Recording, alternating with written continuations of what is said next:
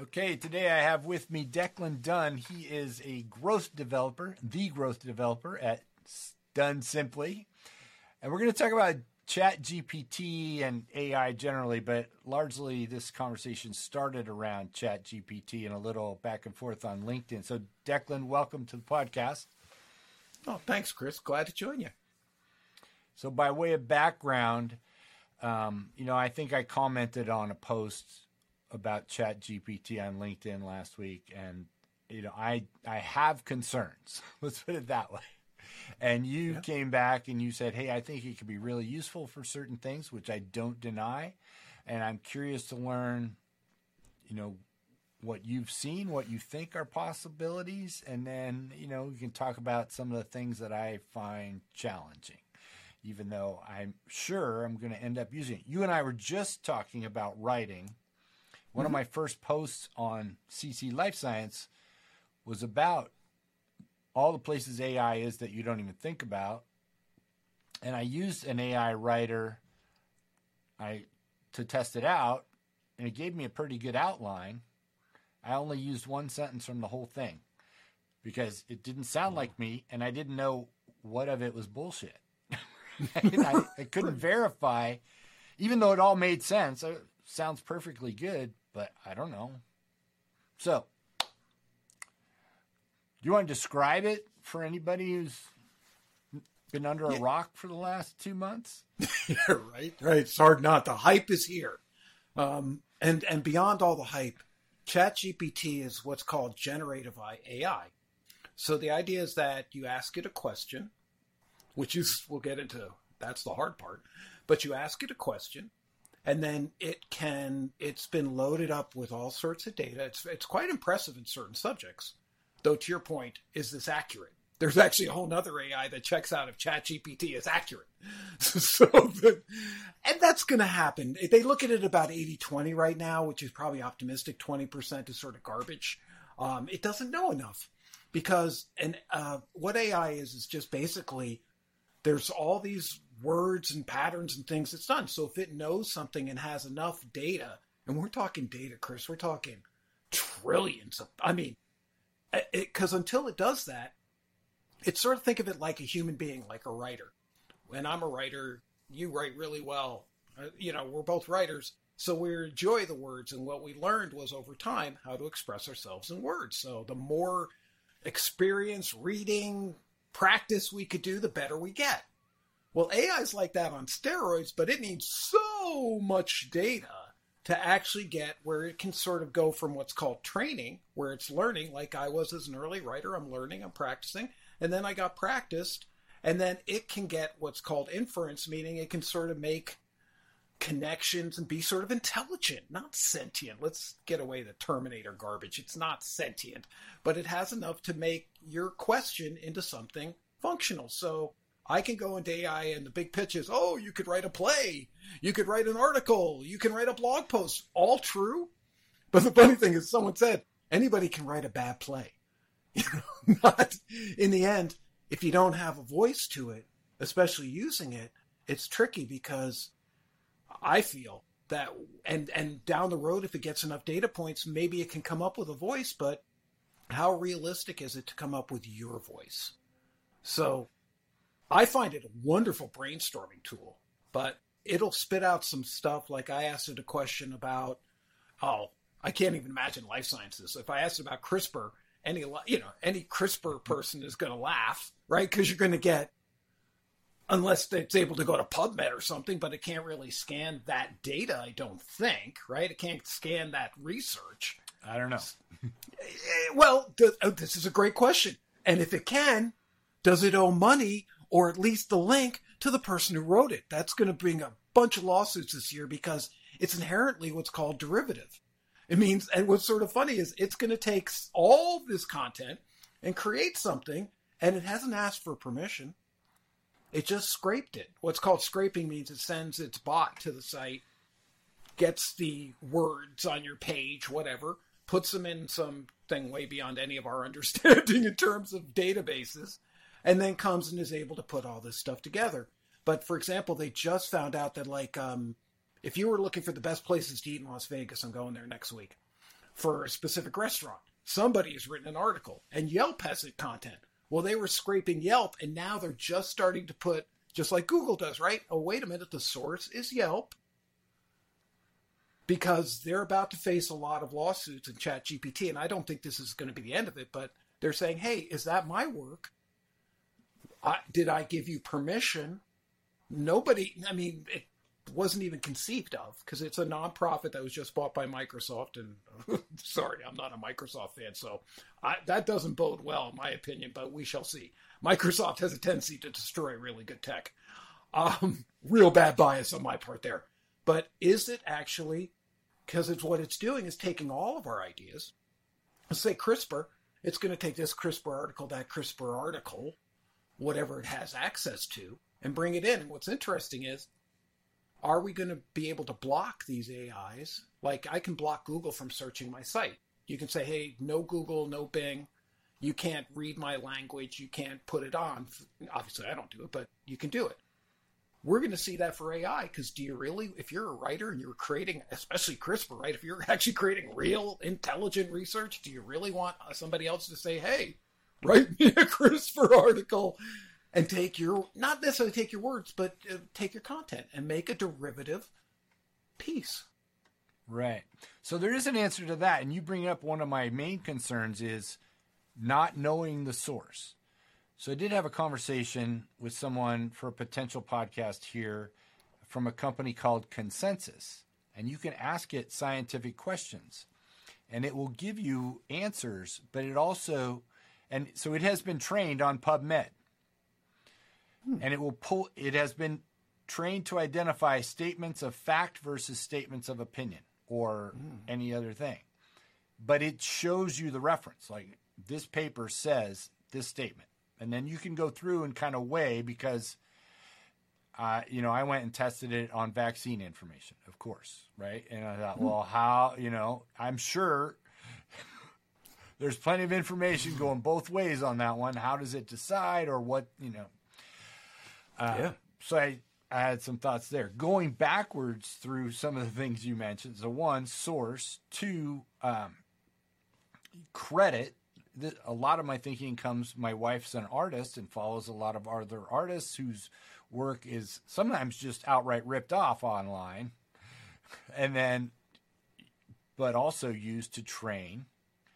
And then, what's the value of art that a machine came up with? I mean, is it more valuable than a spirograph?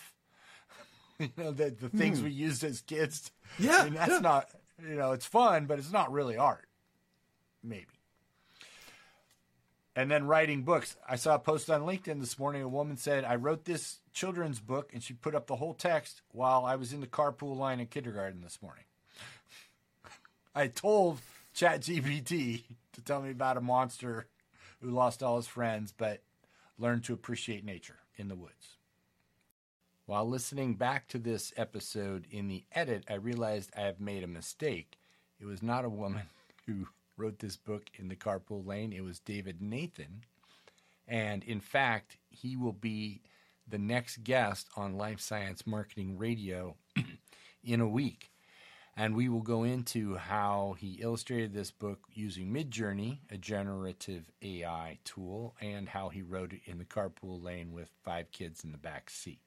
So, apologies to everyone, and let's get back to my interview with Declan Dunn. And then you read it, and you realize your other point, and then I'll stop, is your voice, which I think maybe one of the posts I put up on LinkedIn this week is the value of an actual human voice that you can tag to a certain person or hear it from their mouth goes up. Or, I think I wrote, maybe it's in my notes here. The value of what you put out is either going up or down, but it's not staying the same anymore. I think that's what's funny. As a writer, that's always been the struggle. I mean, what is every writer like? I am still looking for my voice in a good way. It's not like it's a journey. It's certainly not a destination. Oh, here's my voice. Stephen King is a possible exception, but you're constantly looking for it, and that's what makes you unique. And that's what, like, because I think a lot of this will have a very generic end, like in financial services. There's been tons of, maybe not AI, but sort of database driven things. Probably in science too. The generic stuff, not the stuff where you get really deep, but the sort of higher level stuff we all know. And then you can get into a deeper level. But without your voice as a writer, that's why I don't think AI will be the death of writers nor the death of artists. Because the key you have to remember is it's having to copy it's not making this up. We're putting the information into it. In fact, the bad part of AI is humans are basically telling it what it wants to do. It's not really like a little kid where it's like, okay, and this kid in 5-10 years, well, maybe I shouldn't say this because who knows, but it's not going to like create this like new way of looking at the world. It's only going to go from the data it's had. And as that gets broader, I do think, like, apparently this year you'll see your first AI book from a major publisher, but more as a pitch. I mean, you can certainly send a story and say, hey, this is this person and that person, and, you know, they did this and that, and it'll create a story just like if you and I were a fiction writer, we would start the same way. But generically, if it's inherently built on other people's work, especially right now, let's say this is early days, how we're seeing it in 5 years is going to be different. But what's really interesting is I don't think it's so much the creation of original work, because frankly, if everybody can go to ChatGPT and that's the whole world, for the people who don't write, that's going to be fine. But the people who actually do write and continue to practice, that's something that ChatGPT doesn't have. And I like what your idea with consensus that's really interesting is if you're looking at the business models, it's taking specific industries like life sciences and actually being able to validate it, which is another big question. How do you do that? Like, especially vaccines, right? Because we're not even hearing information from people overseas who are like looking at overseas outside U.S. who are looking at things that we don't consider. Like in the U.S., it's very compressed of what's actually, even in the science world, being able to share. Alzheimer's is the same way, oddly. Alzheimer's has this weird focus on one end, and the rest of the research is almost ignored. And that one end is not working. It's not bad, but it's not actually helping solve the problem, which is sort of limiting science.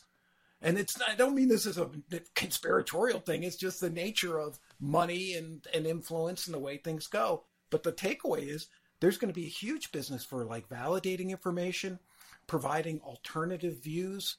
Can we provide, and I don't mean to get holistic, but I do a lot of holistic stuff for myself. I'd rather start from my health and my diet than just necessarily look for a pill or something outside myself. Again, my bias. Not selling to any scientist here. But I do know that I can do certain things myself. Could that be included in the mixture as we're looking for solutions? Not just, this is the way, this is the only way, this is the truth. Because real science is, right, and as an outsider, is like, as I jokingly say in marketing, my job is to always prove myself wrong, not to prove myself right. And could you teach an AI that? That would be really cool to help us, but not replace us. Yeah.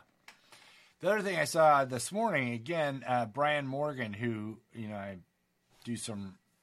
get some writing instruction from, but he always says it better than I do about the value of your voice. We don't just value people's opinions, we value their thinking. And if you don't know where it came from, writing is a transfer of trust and thought. And where's the trust, and who are we trusting? If we get a bunch of text in front of us, even if it's right, air quotes, who do I go to when I have a problem is really what it comes down to. Like, who's accountable for that? Right. And you don't have who's the editor? Because it's easy for somebody to plagiarize something. Not easy, but easier. But still, in the end, it's funny because that usually gets found out. And I really find that, like, when I look for a voice, and it's funny you say it because I'm always looking, I can hear 100 people talk about the same subject. And frankly, as I joke, we're all like, you know, somebody has an original thought and then 1,000 cliches come up. And then a new breakthrough thought comes, which is a good thing. But a lot of people are just there to sort of like retell what's already known. And a good writing, anything, whether it's scientific writing, it's actually got to add something to discussion, provide challenges, and have an established record of trust that I think AI is going to have it, but I find it sort of hard in terms of generative AI is what they're calling this, that we actually create stuff. Not just what's the limit, but to your point, like with Midjourney, which is a graphic AI. I've used it. It was okay. I don't really like. I'm a painter, but I sort of splash stuff on the thing, and I try to act like I'm 5. I don't want to know how to paint stuff, so I'm so not a painter. But it's fun for me. It's an intuitive thing. But when I went there and people were creating images, it was all recreating what had already been out there. Beautiful stuff. And nice. I can see, like, I like it for creating some graphics. But in the end, is this actually creating something unique and original? And the interesting thing is, if AI takes over, does unique or original matter? I think it does. But again, that's a belief system. I think that's what makes it important. Why somebody wants to read me or listen to me, hopefully, is that I'm adding to the conversation. I'm not just mimicking what I've heard from others. Yes. I mean, that's part of the conversation I have with my wife, who's an artist. Like, will you appreciate art? And I go both ways on this one. Like, most art has a story behind it. You want to know what the thinking behind it is. And it could just be as simple. Sometimes it's just as simple as, I like how it looks. It's pretty. I made it. That's what inspired me. Because on the other end, someone writes up this long story to explain a piece of art, and you're going, no, or I don't care, or whatever, right? So I don't buy that. Nevertheless, so that's one aspect. And then, yeah, adding things to the conversation and original thinking. So that sort of comes to one of my concerns, is about outsourcing or just eliminating new thought.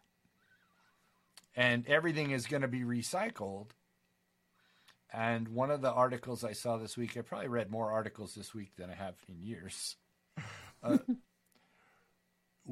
it was on somebody's Substack. Oh, and the former CEO of Evernote was talking about, his quote was how ChatGPT is going to shit all over its own data. In other words, when all the content out there was generated by an AI and now is training the next generation, it's sort of a machine learning groupthink. Like, of course we all think that. That's all there is out there. Garbage in, garbage out is the old rule. Right. And you have to, remember, it starts with a prompt. This is the one thing I don't think most people see. I can't even teach most people in how long. I've been on the internet since the dinosaurs owned the internet, in a good way. And people still can't Google stuff because they can't stitch together 5 or 6 keywords that give them exactly what they want. I enjoy that. I use Google and others, DuckDuckGo. I can find anything I want anywhere at any time. I love it. I'd send these other people out there, and they really have trouble because they don't know how to form a thought. So it's nice. Let's say ChatGPT becomes this uber intelligence and is inferring and just creative, and yay, you still have to ask it the right question.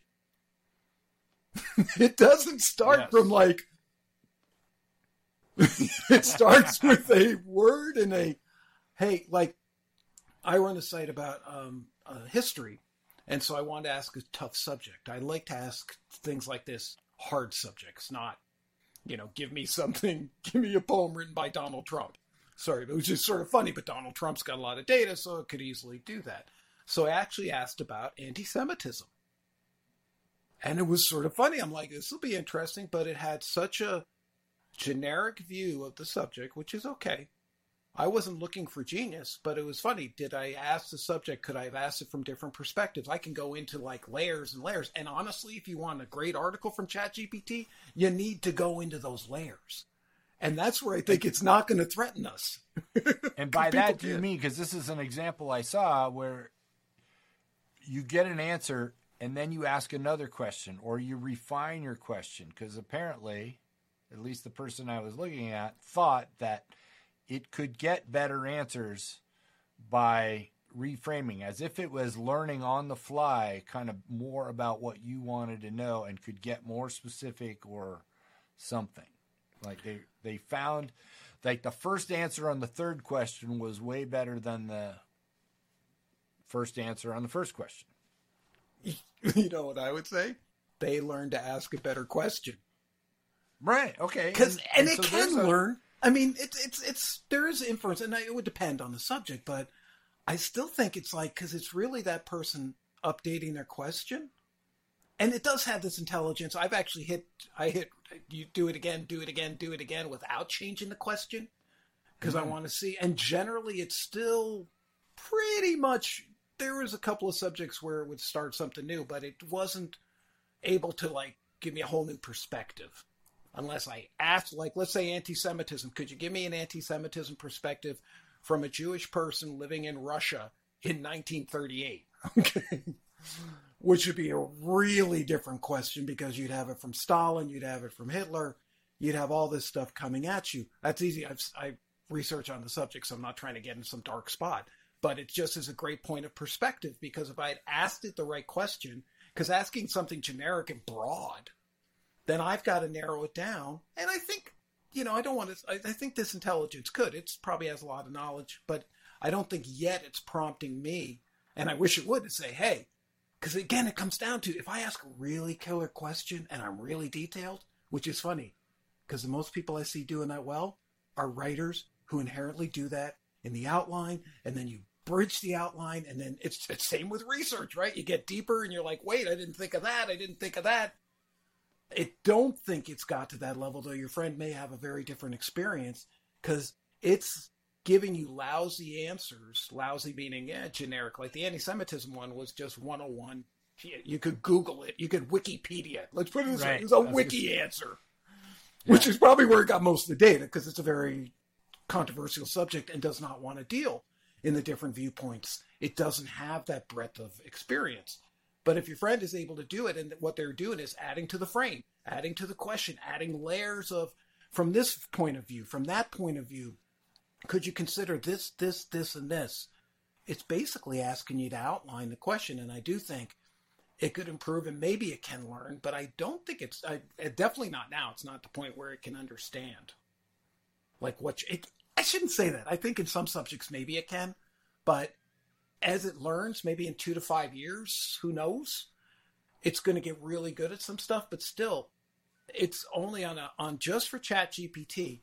It's garbage in, garbage out. If you ask a really bad question, it can only give you a really average answer.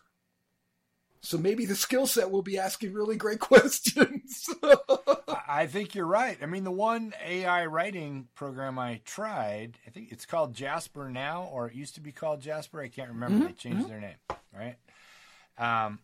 It gave me a great outline. In fact, it's what I used for the first post in CC Life Science. And I was very happy with the outline. And I think, as you say, it's better. You need to learn to ask a question, and then it's sort of giving you another prompt, which is the outline. And I go, oh, you're right. I didn't think that I would include that part, but that is a good thing. I'll go dig into that. And so that would speed up my process, regardless of the fact that it can't write in my voice and I don't know if it's telling the truth. But it can certainly, I can identify things that I should be talking about if it puts them in front of me. No, and Jasper's really, I probably think it's I haven't used it yet, but from what I've read from people who use both, it's really, they like it a lot. And I saw I'm actually a really brilliant guy named Sean Vossler who has an AI prompt group. That's actually what it's called, AI prompt. And he's so smart. I don't know him personally. We're just Facebook friends, but a lot of my buddies who do copywriting and stuff know him. And I got in the group and he actually put up his first prompt. Which funny was an image because he didn't want you to take his text. Good for him. But what was really, because he's really smart. It'd be crazy. He gave you the article text in a picture, is what you're saying. Yes, he screen captured so he could share the prompt but not have you just rip them off in a good way. And I'm not going to try to give you every layer, but it was basically a very well thought out paragraph. And what I found fascinating about Jasper is I didn't even know this term, Belles Lettres, Belleses, Letters, I believe. It's a French term, sort of a fictional way of writing as a style. And so he asked in Belles Lettres style. I learned a new word. And what was funny is they have these different styles built into Jasper. And so, but all I'm seeing from the group at a very high level is that he'll take that, but he will totally write it himself. No one, I feel, who's really skilled at a writer level, which he is really taking this just verbatim. That they're, I won't say lazy, but people who aren't writers, people who are just trying to spit something out, there'll be that element everywhere. But it'll still be like, unless you take it to another level, it's not. And even if it does, I mean, just think about it. If Chris, if it's that simple, for even 5 years from now, me and you just to write a question and boom, we're essentially going to get a different flavor of the same article. It's going to be vanilla or chocolate, flavor, but it's still going to be the same info. It's not going to dig in deep unless it helps prompt us and ask it better questions that it can. Or maybe I'm wrong, because this is where I think the real business model is. Let's say you apply that to life sciences. Could you apply the whole scientific practice of question, answer, research that I don't know, but I'm just saying, it's like there's a whole rigorous thing. Could you put that to be able to upload your information and then give you feedback on it? On how to improve your research paper, how to improve your writing, how to improve your communication, how to turn it into a presentation, how to maybe reference other like really killer resources that you haven't covered. That apply to life sciences. That's where the real gold, not just life sciences, but in general, to that, it's going to solve I won't say solve, but it will help a specific person in a specific industry be able to do something with it. Because I think this generic, I can write a play. I mean, I've written a play. The audience didn't like it. And that's okay. That's part of the game. It's good feedback. No, it's not like, it's creative. Who knows, right? You're like, and whatever. It's not like they understand, because they would have to understand the audience. And the audience who's reading it, you got to really know. If you're in life sciences, hopefully you know the rules. You've been through stuff. You have experience that will lend to your being able to communicate in that space. I love AI as a brainstorming tool, as an augmenter of what you're doing, also to be able to look at your language and your wording. Maybe your readability is bad. Maybe you need to do a grammar, like Grammarly really is. And for general sense, this is AI. So how that can help you be able, especially as young researchers starting out, who run the same thing a young writer does. I'm saying young just generally. Yeah. Need experience. Yep. Need mentors. I use Grammarly every day. And, talking about life science, you could ask it, of course, in the old days, go to the library, look up all the papers, hopefully you at least got a list off the internet of those papers before you had to go look them up or whatever. But what are the important unanswered questions in my field? Like, get right to it. Like, because maybe you don't have the big view, or you can't find every reference, or tracking them down one by one and trying to read the papers gets you somewhere different than asking the AI, what's the controversy here? What hasn't been figured out? And, what looks promising? Maybe there's undiscovered gold there. Well, in terms of what you should be researching next. Not the answers, but like, this is a problem that's no one's thinking about, and it's an opportunity. That might be 10 years down the road, but it'll be interesting to see. I mean, there's a lot of promise, so it's interesting because if you do any sort of academic writing, your sources are everything. Like when I did my master's thesis, my professors were just brutal on me in a great way. Yeah, that's a nice source. You're basically using the source to say yes to what you're saying, which is what most of us do with sources. Validate me now. We're not actually saying that this is good. But imagine if you went to PubMed in a specific subject, and wouldn't it be the source that got cited frequently? Not that that's always right, but that might be an indicator of a thought leader and going across different articles versus ones that not aren't cited, but that are cited less or don't come up, that it would give it some way of weighing whether this is current, and it's so hard with science or anything, right? This is just currently what we think, to be able to go to the next level will always require some form of critical thinking, breaking things down, and then actually it's like somebody taught me when they're, if you land a plane, they always sort of land like this.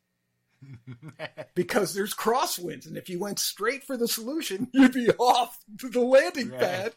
You got to equate for the crosswinds. So I'm saying from a research level, you have to ask those hard questions so you get to the right answer. Because if you think it's a linear line between A and B being the solution, you'll end up going off the virtual landing pad here and crashing because you're basically expecting it to not be able to do what you do, which is look at deeper meanings. And this is what our brains are amazing computers.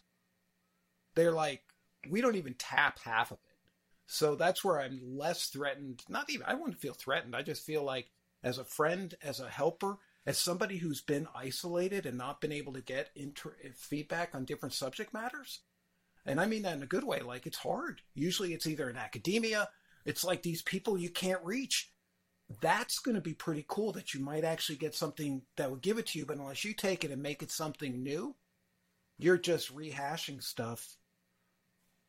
And I think AI can't solve that. Yeah. I just had another wild idea about you talking about most cited papers, but maybe there are, now I'm really getting out there, really good papers that the AI can identify, not only for the quality of the work and the writing, but that it's on the right track that isn't cited enough.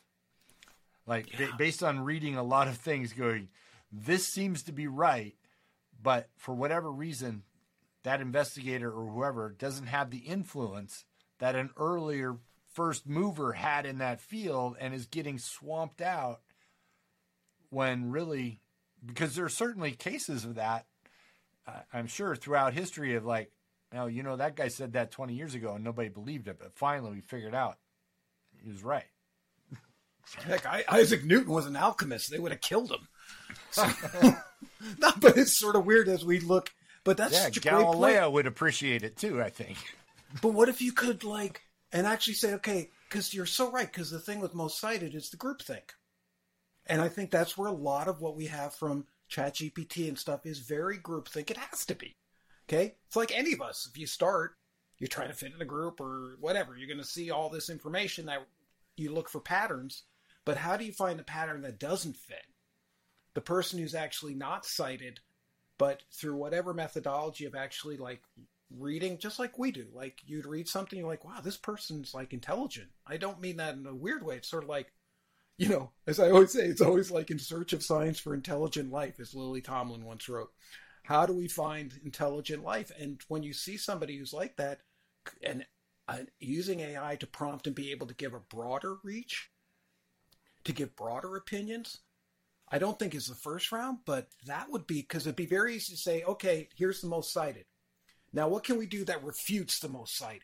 That would be so scientific and so valuable to the researcher going, wow, to give you that person out in the middle of smallish, whatever, non-Harvard, just joking, but to move beyond the Ivy League bias and into somebody who has an original thought and that it's cogent enough to read it through not like a human would be, but to be able to have certain evaluative things and say, this should be considered, even though it doesn't agree with the most cited article. Alzheimer's is a great example of that.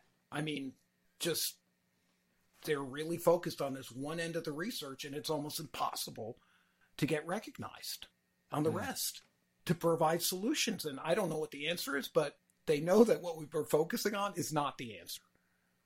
Yeah.